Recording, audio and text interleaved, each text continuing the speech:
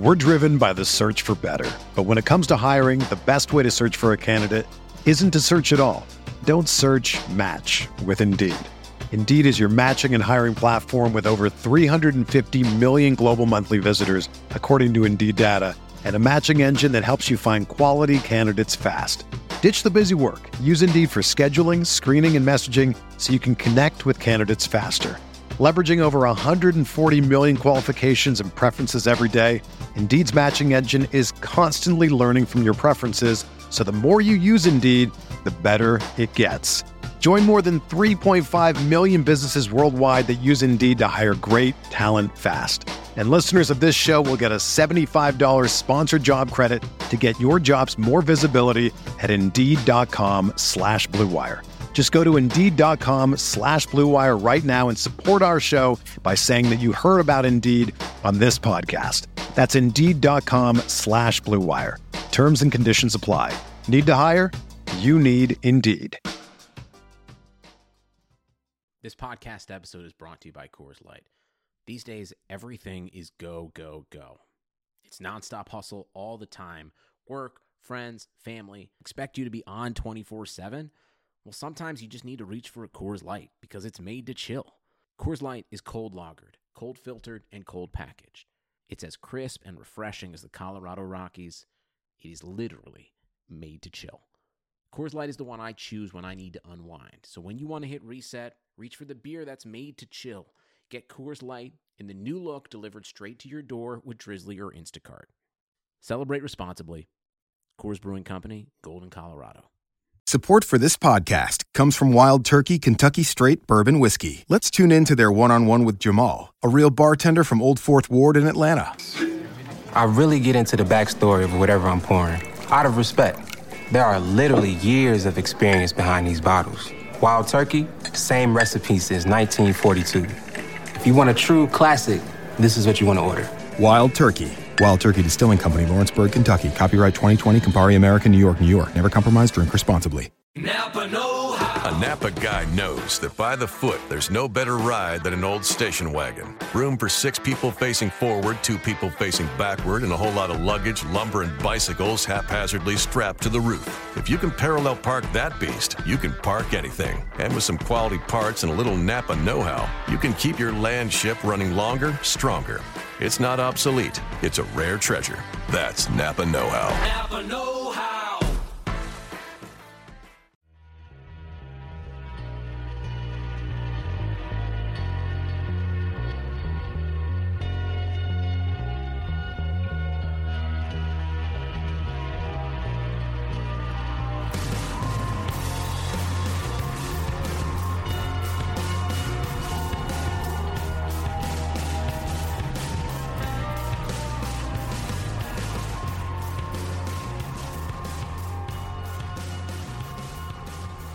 Welcome to the RotoWire Fantasy Football Podcast, brought to you by NoHalftime.com. Derek Van Riper, joined today by Nick Whalen. You can find Nick on Twitter at Whalen, but the L is a 1. I'm at Derek Van Riper.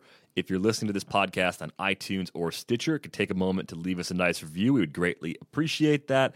Thanks to those of you who've already taken care of that over these past few weeks or at some point in a previous season. We're going to go through and take a quick look at every game going down here in week 1. We're a few hours away from kickoff in the Thursday night matchup between the Panthers and Broncos. We'll start there and kind of look at key headlines around the league as we shuffle through. Starting with the Panthers-Broncos Super Bowl rematch, of course. Panthers 3-point favorites in this one. You look at the over-under at 41. It comes out to an implied score of Panthers 22, Broncos 19.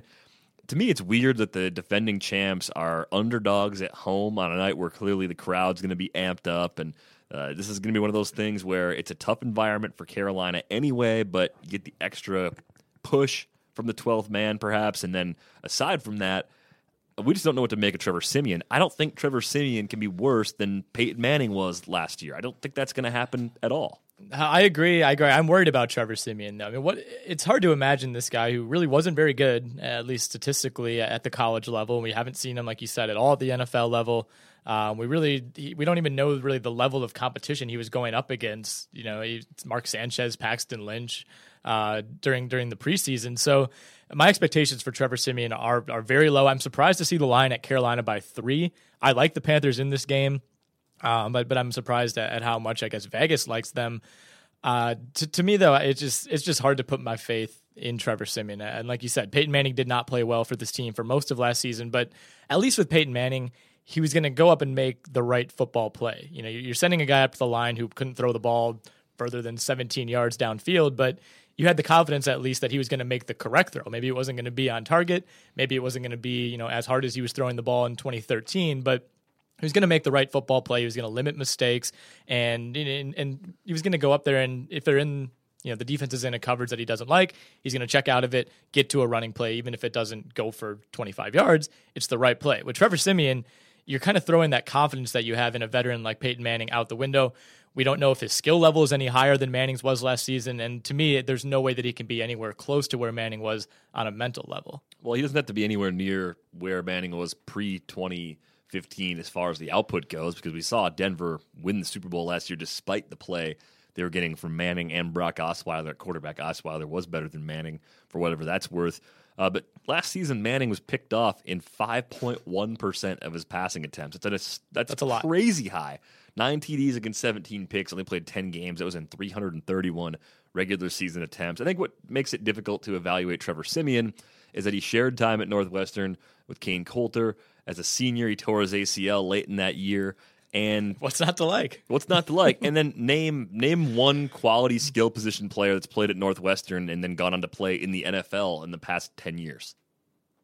You know, the name Tyrell Sutton comes to mind. I don't think he played in the NFL at all, though. He might have been on a roster through training camp. Kind of a Capri Bibbs type of guy. Right, yeah. The good Capri Shout Bibbs out to Capri. Comp. Did he make the roster? Yeah.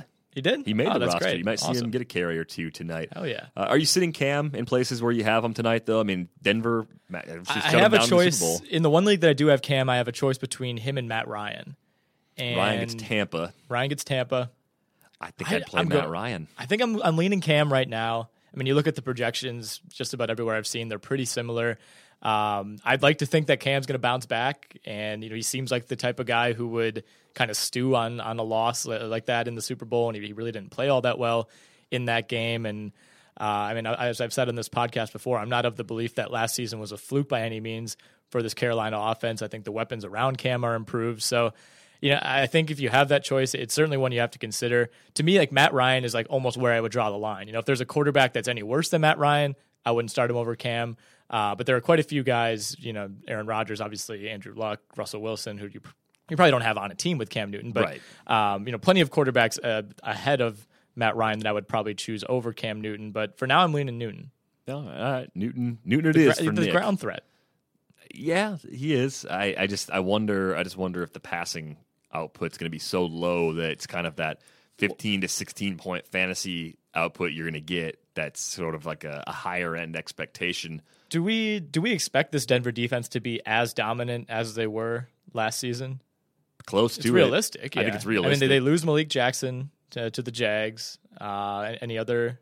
I think they lost the linebacker, didn't they? I thought they lost one of the linebackers, too. I mean, for the most part, it's intact. I think compared to a lot of Super Bowl winning defenses, they didn't have that much attrition. So I don't know if it's maybe they're not going to be as dominant as they were in the Super Bowl or certainly down the stretch of that season. I think that's almost an unsustainable level of play. But you know, to me, this Carolina offense, you know, could be and should be probably top 5 in the league. So we're going to have a great defense against a great offense. The great defense won out in the Super Bowl. And I guess personally, I think the great offense in Carolina is going to win out this time around. All right, well, we're on opposite sides of this game. I think Denver, especially getting 3 points, not only covers, but actually wins this game outright. Moving on to the Bucs and Falcons. Bucs 3-point underdogs going on the road. 2 teams that seem pretty even coming into the season. Big over-under number in this one. Implied score is Falcons 25, Bucs 22. I think Tampa Bay is better. Except it's September. Atlanta's always better in September than they are the rest of the season. I think this will be a pretty nice shootout, though, going both ways. I would just take the Bucs and the points as far as like pick'ems are concerned. Jameis, to me, though, is going to become a top 5 quarterback this year, and week 1 is going to be kind of the first step in that process. Yeah. I mean, this Falcons defense, especially against the pass, was improved last season, but I think they kind of still carry that stink of the last few years of how they defended, especially some of those offenses in the NFC South. To me, this is a complete toss-up. I'm with you. I think you take Tampa with the points. just because it probably could be that close of a game. But we talked before the podcast, there's about 8 to 11 games this week that just about any result wouldn't surprise you too much, and this one probably falls right in the middle of those. Week 1 is definitely one of the most difficult weeks as far as figuring out which side you'd like to come out on top. The other thought I had about this game really is just pertaining to the receivers behind Julio Jones. I mean, what if Mohamed Sanu is actually good because of the offense he plays in, specifically in the red zone, because Julio Jones draws so much attention.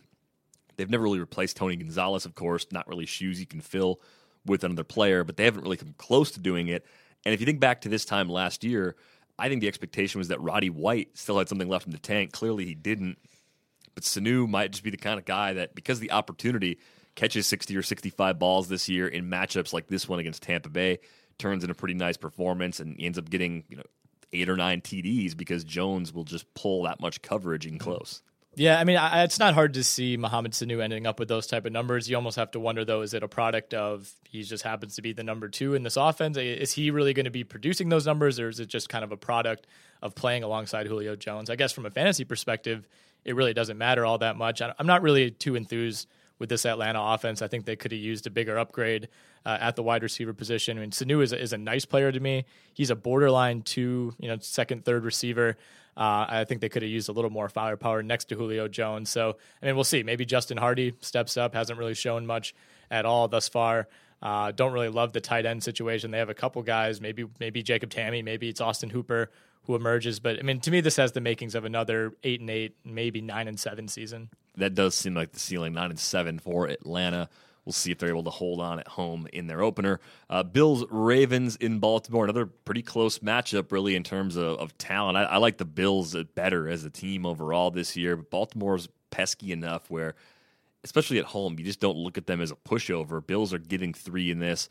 Ravens running back situation's a mess. Your implied score is 24-21 Ravens for what that's worth, but I don't know how much Justin Forsett's going to carry the ball compared to Terrence West. I still don't know if Javorius Allen's the third down back. I think it's going to be a split between the first 2 on the carries, and then Allen being the primary third down guy. I just don't know. So getting some insight to that will certainly be helpful. But this game for me is all about Sammy Watkins and LaShawn McCoy. I mean, they're the key weapons, of course, for the Bills, but I think Sammy Watkins has the potential to outproduce DeAndre Hopkins this year in fantasy production. And I think with that upside, there's a lot of hype. The only question, of course, is that he is coming back from a foot injury, and you just don't know how he holds up over the course of the season. So I'm excited to watch Sammy Watkins play this week.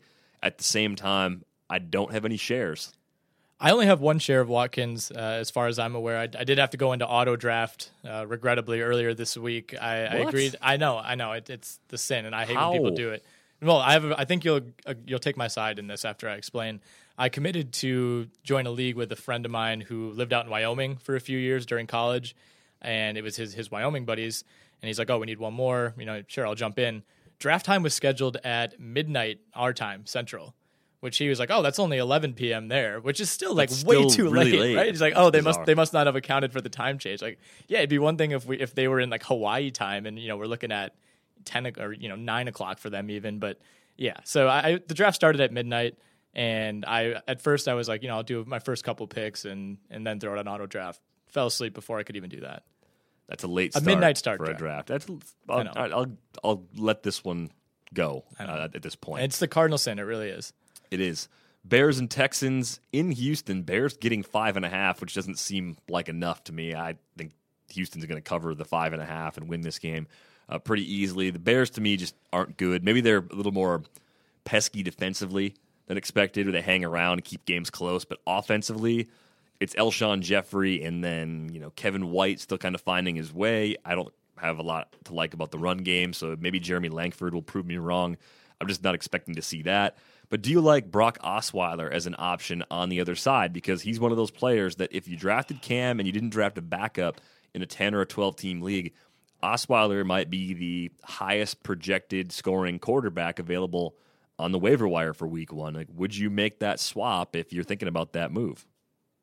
You mean Cam for Osweiler? For this week? No, I don't think so. I mean, I think the Bears are going to be without at least their top 2 corners, maybe their top 3 corners in this game. So, I mean, things are shaping up pretty well for Houston, but in week 1 of the Osweiler era, I think I'm gonna, you got to take the reigning MVP in that situation. I mean, maybe I like Osweiler overall this season. I'm just not ready to commit this early, I guess. I mean, does this line at 6? I'm seeing 6, and we have 5.5 here.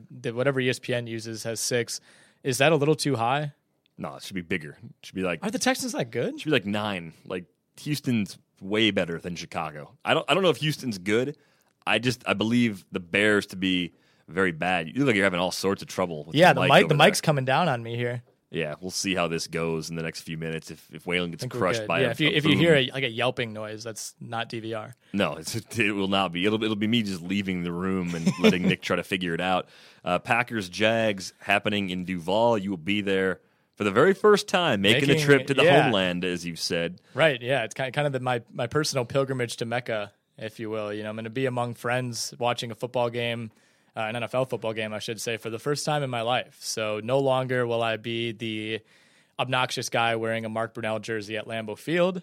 That'll now be my dad and the 2 friends that I'm going with, who will be all decked out in Packers gear. You'll be the guy sitting by the hot tub wearing a Tracy McGrady t-shirt instead in Duval. Yeah, well, I haven't packed yet. So the number of Tracy McGrady shirts / jerseys that are making the trip has not yet been decided. Tracy McGrady is a Florida native, so I think that'll be well received down there, but we'll see. I am flying into Orlando, as we know, where Tracy spent the better part of his NBA career. So a lot of momentum, I guess, for me personally heading into this trip. Maybe he will be there. Implied score in this one, Packers 26, Jags 22. Packers favored by about 4.5, over under 48. Seems about right. Jordy Nelson coming back, didn't play in the preseason. I think he's the biggest storyline with the Packers because his absence last year completely changed the complexion of the offense. On top of that, Eddie Lacy wasn't quite the Eddie Lacy we expected, so the running game wasn't quite as good as we expected. And with Nelson, I just wonder, is he really going to see the full complement of snaps? I know Mike McCarthy said he's full bore earlier this week. He talking about Nelson, not talking about himself. He kind of is, though, too. McCarthy kind of is full He's bore, been just full bore in for presence. the last couple of years. He became full bore when he stopped shaving a few years ago. It's kind of like McCarthy versus Brett Bielema to see who can Well, really he's like McCarthy's full bore, like BOAR. Right. Well, they're both full bore, like BOAR. Oh, yeah, I guess. Yeah, Nelson you're right. BORE, but yeah, but Bielema is like capital BOAR. All caps.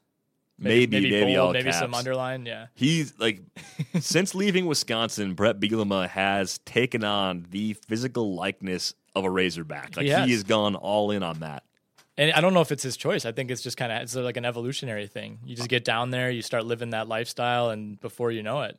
The life's the fried lifestyle? Right. Ideally, and maybe not for you ideally, but ideally Mike McCarthy maybe gets the can this season. He was on somewhat of a hot seat, and he goes and joins Bielema's coaching staff in Arkansas. McCarthy as an offensive coordinator in the SEC. Interesting.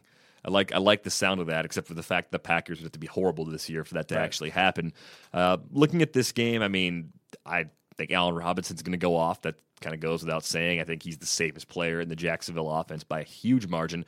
What I want to see is how much Allen Hurns is involved compared to the other pass catchers now that Julius Thomas is fully healthy, now that Marquise Lee is back in the fold, and of course, how do the Jags run the ball with their combination of Chris Ivory and TJ Yeldon? We've been specking that maybe Ivory's the red zone guy, Yeldon maybe gets more carries overall, but value-wise, that's a tough toss-up. It's really hard to tell. I mean, Ivory could just take the starting job, and it could be like 15 carries for Ivory and 7 for Yeldon. Yeah, I mean, in a week 1 game like this, that they've been preparing for really for most of the preseason and certainly the last couple of weeks, I'm assuming a lot of the game plan is going to be scripted. They're going to have plays where they get Chris Ivory going. They're going to have plays where they get TJ Yeldon going. In the first 3 weeks of the preseason when the starters were out there, it was Yeldon who was working mostly, between the 20s, and when they got down in close to the red zone, it was more of Chris Ivory. And I think that's exactly what we're going to see. But at the same time, like you implied, it wouldn't be a surprise if Ivory, being the veteran, being the more polished, durable runner at this point in his career, kind of ends up maybe emerging as a 60-40 beneficiary of that split. But I think at least for this week and probably for the first couple weeks, they're going to do their best. I mean, Yeldon's a second-round pick. This is a guy they have an investment in. They're not necessarily looking to push him out by any means. So, the value beyond those guys, you definitely don't want to be looking at anywhere near Denard Robinson. He had a couple big games over these last few years when guys like Yeldon and Gerhardt were hurt. But, I think with the 2 backs that Jacksonville has now, there's not much value beyond that. And I wouldn't even touch Marquise Lee. You know how I feel about Marquise Lee overall, but I mean, we have to see him stay healthy and be on the field for more than 2 weeks in a row before I'm willing to trust him in any capacity. No, I think that's fair, but I stayed away from the Jags backs, even in leagues where I basically punted running back, where I waited until after the first 4 or 5 rounds to make a move. Let's talk Chargers and Chiefs. Chargers 7-point underdogs going on the road to Arrowhead. That one might come out like 26-19 favoring the Chiefs. Phillip Rivers is at some pretty poor career numbers at Arrowhead. It's a Spencer Ware love fest, really. It's what we're seeing right now in season long and in DFS. Of course, the price is low on the daily sites because he wasn't expected to have this much of a role in week 1, but now it looks like he'll be the lead ball carrier. Might even catch some passes, too. Sharkandrick West slowed by an elbow injury, as we know in recent weeks. We'll see how much he's on the field, but it doesn't seem like Jamal Charles is going to play much, if he even plays at all. I think the big question is, if on the San Diego side, are you sitting Phillip Rivers down? Because in many situations, if you have Phillip Rivers, you do have a viable alternative because you probably took him as your low-end QB1 or high-end QB2. I mean, what kind of players are you playing over Phillip Rivers with a tough matchup for Rivers at KC? Yeah, that's a good question. I mean, if you have Rivers, like you said, you probably either have, he's either your second quarterback and you have one of the top, 3 or 4 guys, so you're probably going to play them, or you have another similar caliber quarterback that you were able to get a little bit later. So, I mean, if you're comparing him to Derek Carr going at New Orleans, do you go Carr? Carr at New Orleans, yes. Yeah, Tyrod at Baltimore? Yes. Yep. What about Flacco against the Bills on the other side of that?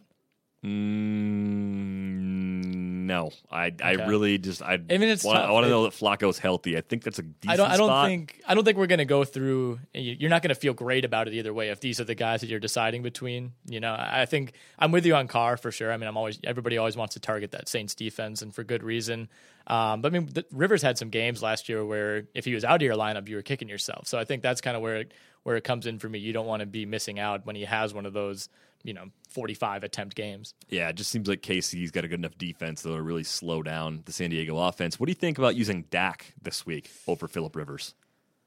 I don't know. That's a tough one too. I prefer to always wait and see on guys like Prescott, relatively or very unproven in his case, quarterbacks, but you also don't want to be missing out, as I just said, with Rivers on the week that he does go off. I mean, I think I would lean toward Rivers barely, just because we haven't really seen this Dallas offense, in full with Dak Prescott at the helm. So to me, it's Rivers, but you could make a case. I mean, I like this Giants defense. I don't love them. I certainly don't love them as much as the Chiefs D. I think they're going to keep it closer. The Chargers are going to keep it closer than Vegas expects, but I think so too. I do think the Chiefs win this game, so I would take the Chargers with the points for whatever that's worth. In that Packers-Jags matchup, I think the Packers cover. I think they win by like 6 or more. I think it's not going to be lopsided. No. I think Jacksonville's a decent team, but I think this is one where Green Bay goes in and take care of business, so we're probably in lockstep there. I'm a little worried about the Green Bay offense, and I tried to say that impartially, and it's not because of the Jags D. I'm not 100% convinced that you just take Jordy Nelson out of this offense and everything, they just lost, all composure. Nobody could get open. Nobody could do anything like that. To me, that just seems a little bit drastic. And not to take anything away from Jordy Nelson, but I mean, could there be more underlying problems than just that? I'm not willing to just say, all right, we'll plug Jordy Nelson in and things will be back to where they were 2 years ago. Randall Cobb was hurt. Ty Montgomery got hurt.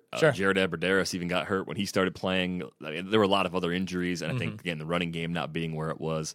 All of those factors combined. It took a few weeks, it seemed like, for teams to figure out they could defend the Packers differently, too, because it didn't tailspin immediately at the start of last year. Right. They had the 5 TD game. Aaron Rodgers went off against the Chiefs in that Week 3 game last season. He played pretty well against San Francisco, put a couple TDs up against the Rams. I mean, he wasn't bad to start the year. He was efficient against the Bears in Week 1 of last year, played pretty well against the Seahawks in that Sunday night game last year as well. So it just seemed like the wheels really fell off once we got to that Denver game in particular. Yeah. That's when they were maybe exposed a little bit by that Denver defense. A team saw that film and thought, okay, we're going to do what Denver did to the best of our ability, and that's ultimately going to work. But I mean, were you okay with, for the most part, Rodgers kind of, or the criticism, I guess, avoiding Rodgers? He didn't necessarily deflect it. It was just not really pointed at him. I don't really know what he was supposed to have done differently. Right. I mean, I think most players in the league would have done no better than that, and many would have done worse than what he did last year. He made the most of a pretty bad situation, kept the team competitive. So I the guy can do wrong. I don't think he was doing wrong last year right. in that scheme. It was a mess in the second half of last season in particular. Moving on to the Raiders and Saints. Highest over-under on the board, I believe, is 51. It's this game. Raiders are 1.5-point underdogs. I buy into the Saints' home-road splits as far as them being a significantly better team in New Orleans than they are elsewhere. I think the Raiders are good enough to put points on the board against the Saints, though, so I understand the big over-under and the close line. That being said, I think the Saints win by more than 1.5 points. I think they win fairly convincingly. Maybe they pull away late. Even if the Raiders do keep pace, I think it's going to be more like a 38-24, 38-27, 38-30, something along those lines, even though the implied is 27-25 favoring the Saints. One player I really like this week is Willie Snead. He's one player I would bump up slightly. I know a lot of people are looking at Michael Thomas, and he might emerge to be a viable red zone threat immediately. But Snead has that breakaway speed. We saw a lot of efficiency from him last year, and I feel like you're going to take shots with him in season-long or in DFS. You want to do it in a situation like this one where the Saints are at home. And the Saints were a 500 team at home last season. I think that that mystique that it was tough to go into the Dome and win has kind of worn off a little bit, at least over these last couple of years. I don't think Drew Brees is quite the same as he was even maybe 2 years ago. So I think I like the Raiders in this game. Of course, they're a little bit more of an unproven commodity, just given the consistency that New Orleans has had, at the skill positions. But as far as Michael Thomas goes, I do like him. I mean, I think it seemed like he kind of peaked, week one of the preseason. And again, you never want to take too much from the preseason, but his hype kind of wore off a little bit.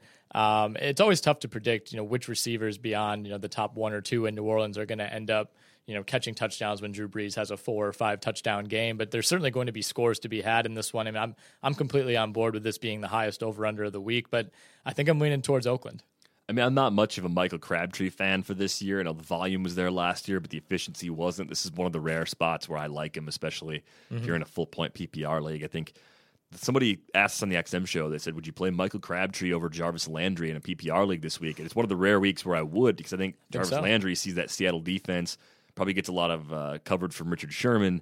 And I think with that really takes a chunk away from the floor that Landry usually brings to the table. It's kind of maybe it's against the grain, but I just feel better about going after the Saints defense with the Raiders' number 2 receiver than throwing a mediocre number 1 receiver like Landry up against a good defense like Seattle. And Landry's not your typical number 1, like you said, mediocre number 1, doesn't really fit the bill of Devontae Parker, I think, is eventually who they kind of want to be that number 1. And there are even a couple guys, Stills, Carew, who look good in the preseason to kind of maybe vulture a couple targets. In Oakland, it's Amari Cooper, and then it's very firmly Michael Crabtree, and there's a drop-off after that.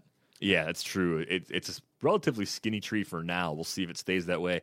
Clive Walford's a player I would watch pretty closely. I think the tight end for Oakland, I think he could emerge to be a useful asset for fantasy owners sooner rather than later. One more game to get to in the top half of this pod.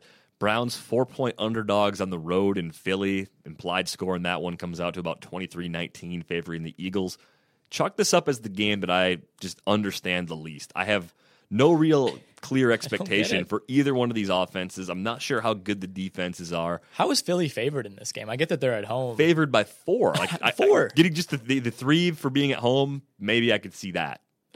Vegas hates Robert Griffin, I guess. I don't know. The Eagles just seem to be trading away all their good players. They have a quarterback starting who we don't even know if he's any good whatsoever. We don't even know how well he knows the offense.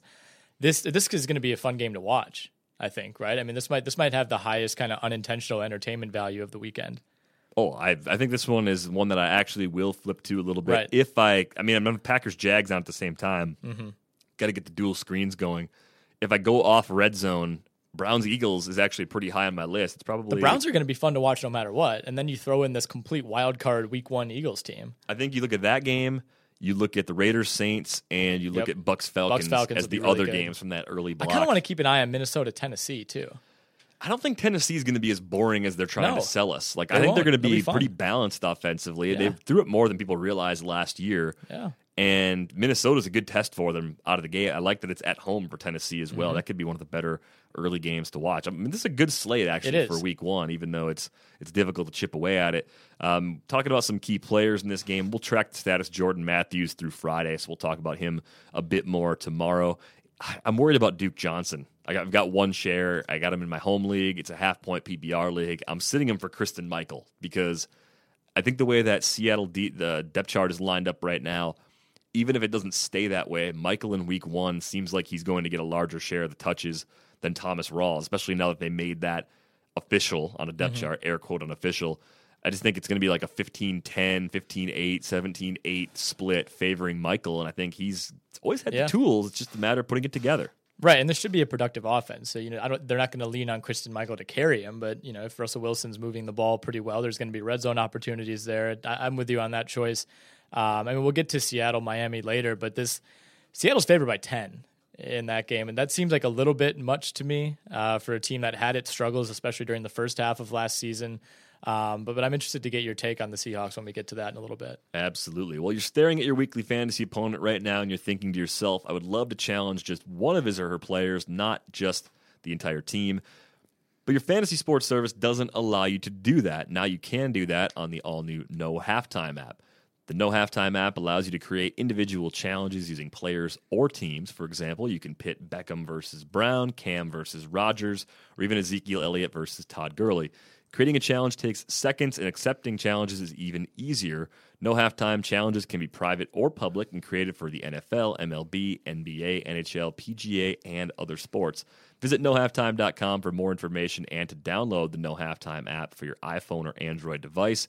Use the promo code ROTOFF16 and receive a 100% bonus up to $25. Real money and fantasy supremacy awaits you. No Halftime, where the fantasy sports season never takes a break. Join today and get started. Moving on to the Bengals and Jets. Implied score in that one, 22-19, favoring the Bengals. They're 2.5-point favorites, pretty low over-under. Do you think the Jets' defense is this good? Do you think Cincinnati's offense without Tyler Eifert might struggle? I think this game won't be quite as low scoring as Vegas expects. This one, much like like I said, 7 or 8 other games that we've talked about, is such a toss-up to me. I like the Bengals in a, if you want to put a neutral site in a vacuum, however you want to phrase it, I like this Bengals team better. But on the road at the Jets, this is a playoff caliber team in New York last season. They didn't make the playoffs, but certainly kind of had the look of a playoff team. And I think they really didn't get a whole lot worse. I think swapping out Ivory for Forte is probably a wash at the end of the day. Maybe Forte makes him a little more dynamic, but at the same time, he doesn't really offer that power that Chris Ivory does. So, I think I'm going to end up going with Cincinnati in this one. I don't love the Jets defense. I think the A.J. Green, Darrelle Revis matchup makes me a little bit nervous, though, if I am an A.J. Green owner.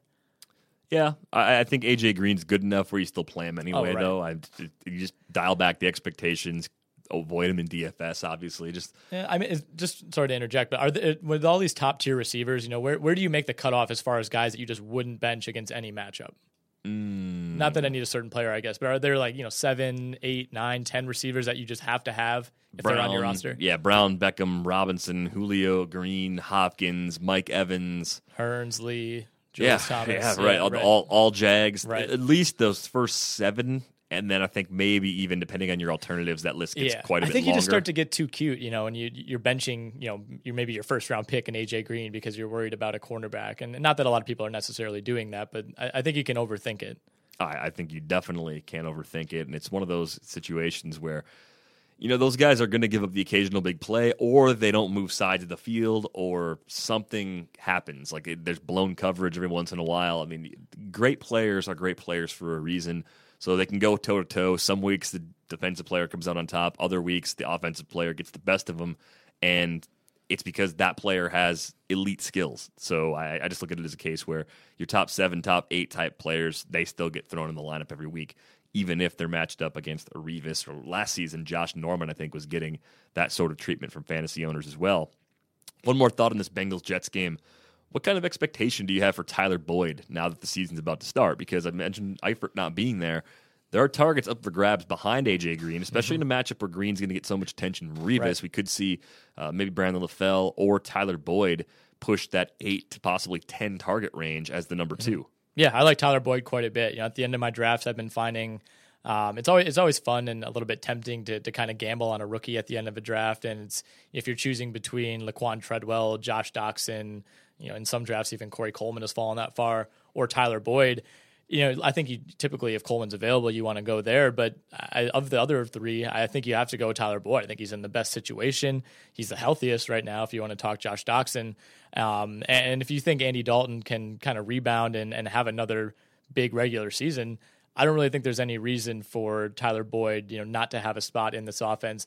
Brandon LaFell basically flunked out in New England. I don't know if his stranglehold on that number 2 job is all that strong right now. And like you said, with Tyler Eifert out for at least a couple weeks, and we don't really know if or when he's going to get back to full health, I think at least in these first few weeks of the season, there's room for Tyler Boyd. And then, by that time, hopefully he's a little bit more acclimated, even when Tyler Eifert is back, or even if Brandon LaFell, starts to slip a little bit, and, come week 7, come week 8, maybe he's able to kind of usurp LaFell for that second spot. Yeah, I mean, maybe won't even take that long. I think you're right. You don't want to take the chance on New England cast-offs, and that's certainly what LaFell was. No. Health may have been a factor. You want to go the other way with that. You want New England to be bringing in these guys. Right. Well, then you kind of feel like maybe you didn't get something out of that player. I wonder how the Bills feel about Chris Hogan being in New England right now when they don't really have great depth. It's funny how that works. That's like a death sentence. You write off a guy, the fan base probably hates him, but then as soon as New England snaps him up, that kind of gives him some more clout. Yeah. You get the hate mail in the newspaper. You idiots! I can't believe you let Chris Hogan walk for $4 million a year. If the Patriots liked him, there has to be something good about him.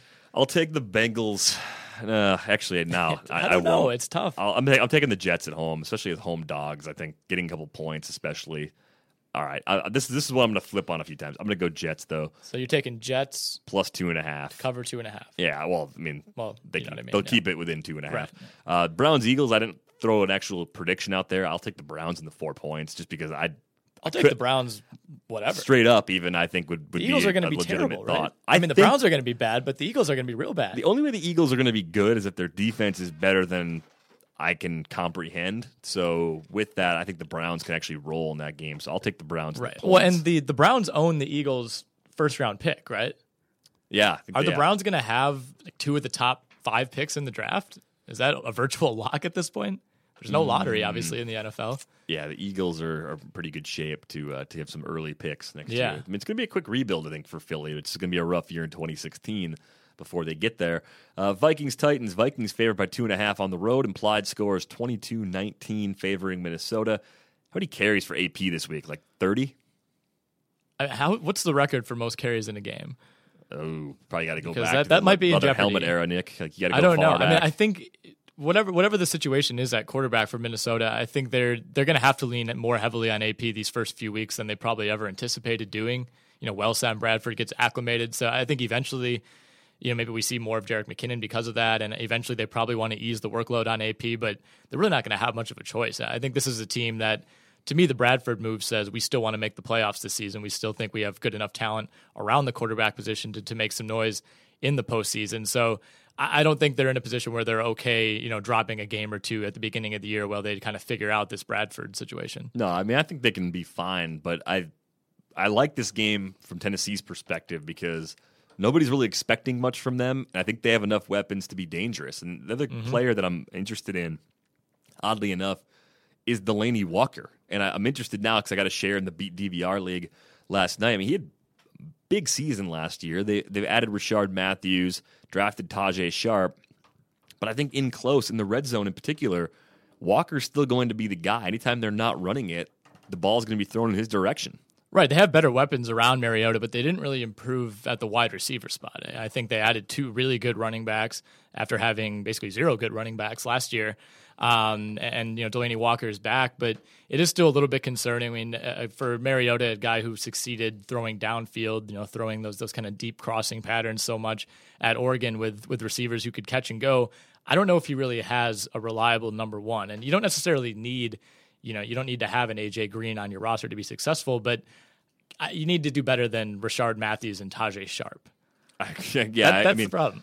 Ideally, you'd have more, but I think it might be enough. I think we may be underestimating what Mariota is capable of as an NFL passer. Maybe the kind of player that can actually elevate a subpar group of pass catchers and make them look a lot better. Let's talk about the Dolphins and Seahawks. Dolphins 10-point underdogs, as you mentioned earlier. That would come out as like a 27-17 Seahawks win if everything holds up. Are you playing any Dolphins at all this week? Arian Foster, Jay Ajayi, Devontae Parker's banged up. We'll see what he does on Friday, if anything. Jarvis Landry, who we talked about earlier. I mean, is it just bench all Dolphins at all costs?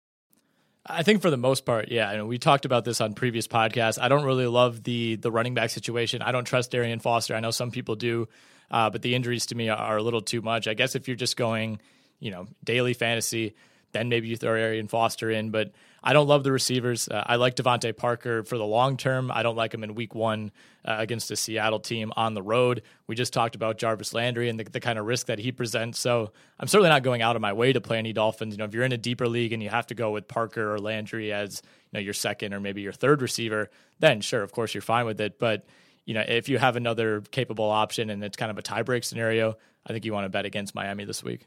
Yeah, I think you want to stay away. I mean, I think Seattle can blow them out. I think 10's a big number, but I think Seattle's fine. I'm going to take Seattle and give up the 10 points.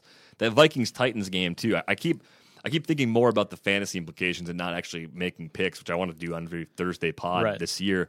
I think the Titans are actually going to come out with this one. I think they're going to win outright, and they're getting 2.5 points, so I'm definitely taking them with the 2.5. To be clear, when you're making these picks, are you going spread or just straight up? Spread. Yeah.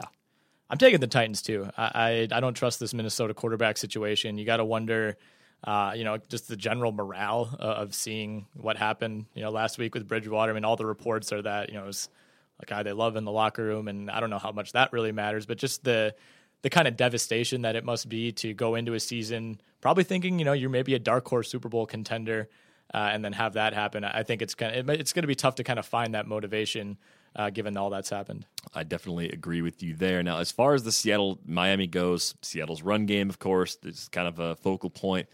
If Christine Michael is going to be the lead guy, is he a top 15 back this week? Is he top 20, 25, 30? Where's that line? I think probably closer to 20 because we don't really know what the split is going to be with Rawls.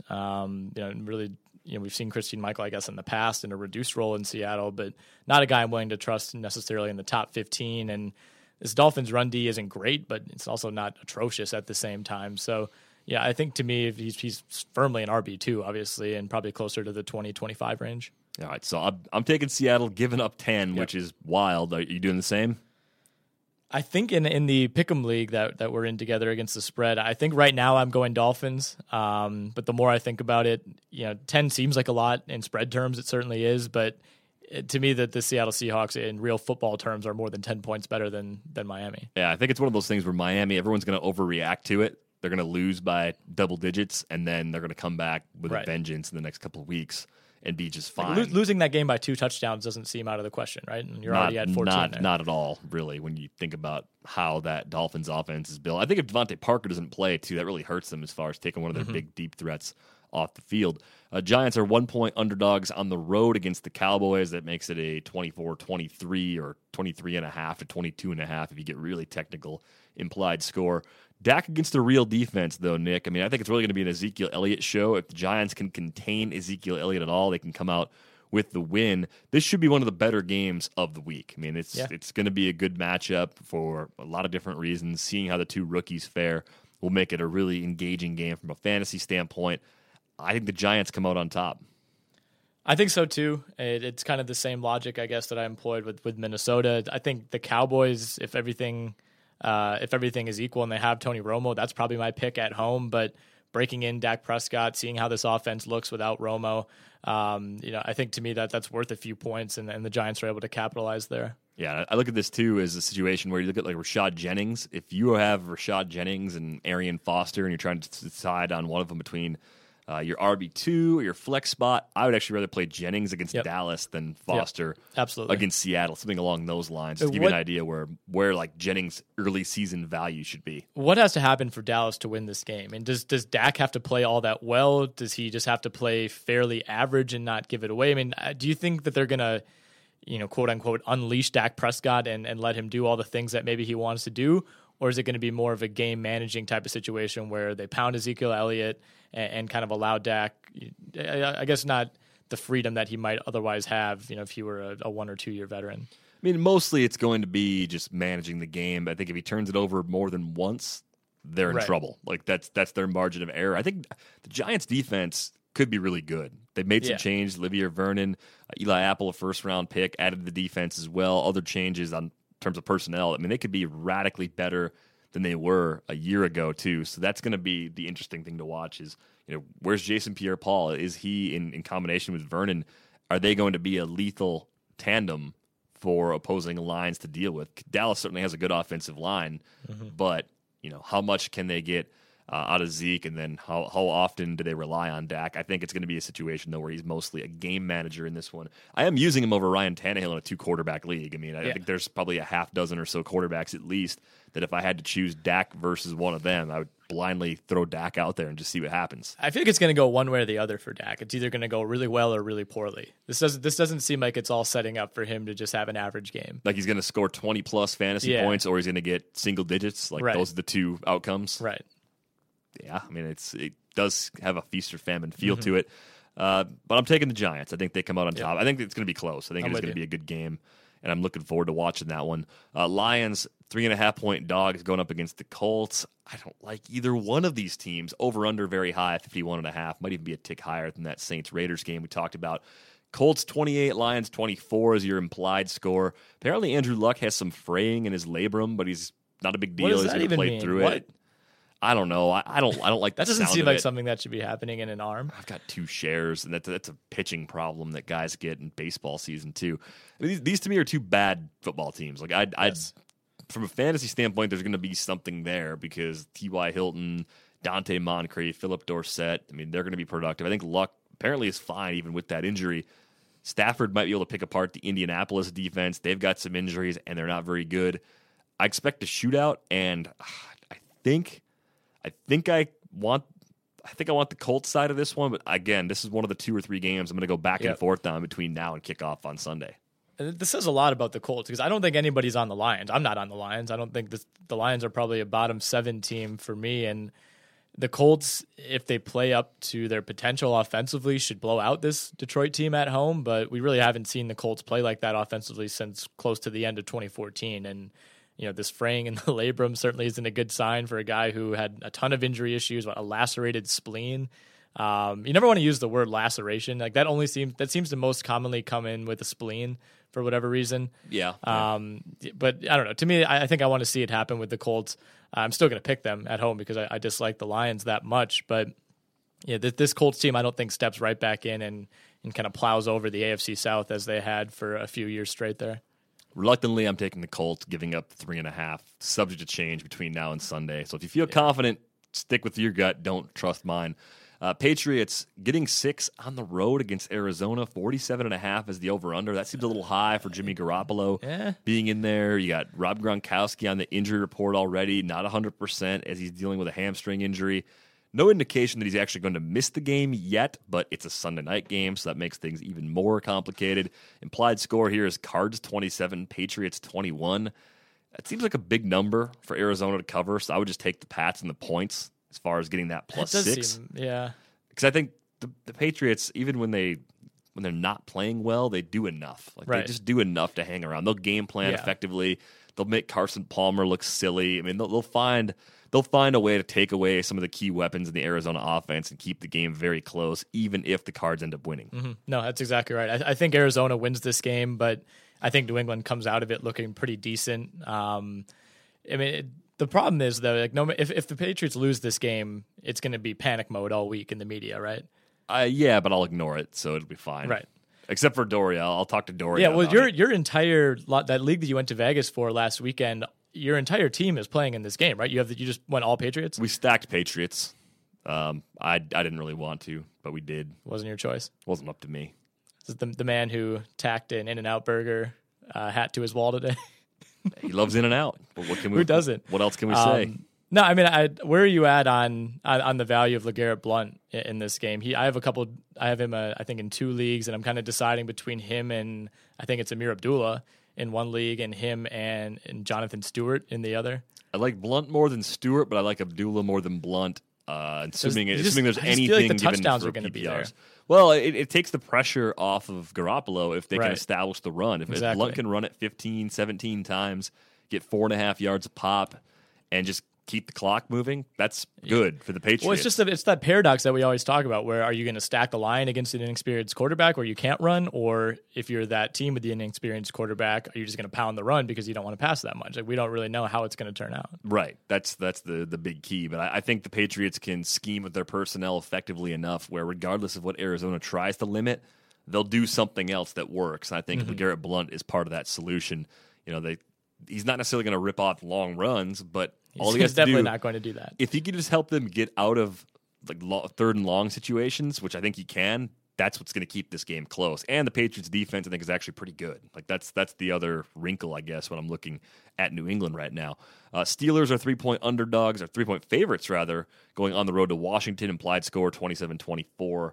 Steelers, the real question with Pittsburgh, who is the next option behind Antonio Brown? I think D'Angelo Williams will be a great play this week, as he often was last year in the absence of Le'Veon Bell. I think if you have one of Sammy Coates or Eli Rogers or Marcus Wheaton's the one you rely on for now, but you probably don't feel that good about it. Yep, I agree with you on that. I think this is Wheaton's job for the time being. I don't think it would surprise too many people if Sammy Coates, once he gets a few more snaps under his belt, maybe ends up sneaking in there. If you had to choose between just looking at this game individually, if you for some reason have Garcon and Marcus Wheaton, which number 2 are you favoring? I would go... There might not be a right answer. I would go Marcus Wheaton. I think there are a few more options that Washington can mix in, whereas Pittsburgh seems like they're a little less proven depth-wise. So that's the edge. It's tiny. There's a very little difference between those two players for this week. We got 2 Monday night games this week. One will be interesting. One might not be interesting at all. This will be interesting for the same reason that Cleveland-Philly is, though. Well, yeah, I guess because the teams are relative unknowns. Well, also, before we get to that, the first Monday night game, Steelers -3. I'm taking the Steelers. I think they're going to win on the road, and they're going to win by more than 3. So I don't think Washington's good. I think Washington's going to look good when they play against the other NFC East teams, and when they go out of division especially, those are the matchups in which they're going to be exposed. Are they a playoff team again to you? No. I think who's winning that division? I think the Giants are winning that division. I think the Giants are the best team in the NFC East. And that might be 9-7, 10-6. 10-6 probably. 10-6 probably takes that. Yeah. Maybe by 2 games. Yeah. Again, the improvement on defense, continuity on the offense is kind of a big deal too. But yikes. But the Rams-Niners game, Rams are favored by 2.5 in San Francisco. Over-under somehow 43.5, which would be like a 23-20 game favoring the Rams. Case Keenum and Blaine Gabbert are going to find a way to score 43 combined points. I just don't see it. We're keeping an eye on Carlos Hyde. He's got that concussion. We'll see if he's fully cleared, ready to go as we move to the Friday injury report. But how are you seeing either one of these teams scoring more than 20 points this week? I mean, Todd Gurley just single-handedly Tavon Austin maybe brings back 4 punts. That's the only thing. That seems like more of a lock to me than Case Keenum throwing a touchdown. I don't know. This is going to be interesting. I mean, half the country is going to tune out on this game, right? It's a 9:20 Central start. Yeah, half the country is just going to fall asleep in recliners. Great day of football if you're on the West Coast. If you're on the East Coast, maybe not so much. Yeah, the double Monday night game, I've never been a big fan of it for week 1. It seems kind of unnecessary. Yeah. I'd rather have them play like a Friday night game or something extra just to mix that in, and that would be more interesting to me than having a second game. This is the worst college football weekend of all time, too. Throw a Saturday night game. Is it that bad? There's no ranked versus ranked games. The best game of the week is being played at a NASCAR track. What? Yeah, Tennessee, Virginia Tech's playing in the infield at Bristol. Wow, I should have listened to the Wednesday college football pod episode. Or the forthcoming NASCAR pod. Yeah, I hope there's never a NASCAR pod. Reluctantly, I'll take the Rams giving up the 2.5 because I think the Niners are awful, and maybe Chip will finally deliver on some of the expectations we had for him like last year with lesser personnel, but I don't see it. I think the Rams grind it out and I think win so by too. 4. Yeah, I think even though this is mostly the same team from last year, there's still somewhat of an aura, I guess, of moving and starting anew. This is the first game of the new era of LA football. I don't know, maybe that counts for something. If you can't tell, I'm just kind of scratching and clawing to find some indication of where this game goes. I mean, these are two teams that are bottom 5 overall. I mean, the Rams defense, I guess, if you want to look towards something, that maybe tips it their favor. I guess it's not going to be good. That's the thing. The Rams that's the best unit of the two. I mean, the Rams might have the top 4 players in this game. That's a crazy thought. I don't know. I mean, I'm not an expert on the St. Louis defense, I guess, but who even is San Francisco's best player at this point? Carlos Hyde when healthy, Hyde, yeah. But that's a big if as we head into Friday. Well, I'm taking the Rams. I'm not great, not strong on it, but stronger than I am on some of the other games out there because, again, week 1, one of the more challenging weeks to make picks because it's just so many unknowns as new personnel kind of tries to mesh together for the first time in a meaningful sort of way. It's going to wrap things up for today's episode of the RotoWire Fantasy Football Podcast, sponsored by NoHalftime.com. Enjoy the opener on Thursday night. Tim and I are back with you on Friday.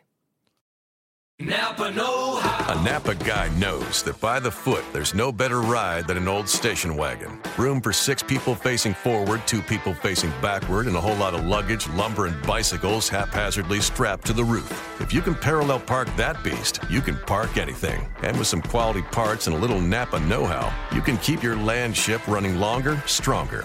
It's not obsolete. It's a rare treasure. That's Napa know-how. Napa know-how. Everyone is talking about magnesium. It's all you hear about. But why? What do we know about magnesium? Well, magnesium is the #1 mineral that 75% of Americans are deficient in. If you are a woman over 35, magnesium will help you rediscover balance, energy, and vitality. Magnesium supports more than 300 enzymatic reactions in your body, including those involved in hormonal balance. From functional medicine doctors to mental well-being and female hormone experts, we all know that magnesium is the one mineral to improve all aspects of well-being and health. But which one? Magnesium Breakthrough from Bioptimizers, the trusted choice recommended by leading experts with 7 best-absorbed forms of magnesium to ensure your body receives the support it needs for overall well-being. Go to bioptimizers.com/balance today and use code BALANCE10 for 10% off. Support your journey to wellness at bioptimizers.com/balance. Magnesium Breakthrough from Bioptimizers, your foundation to optimal health and vitality.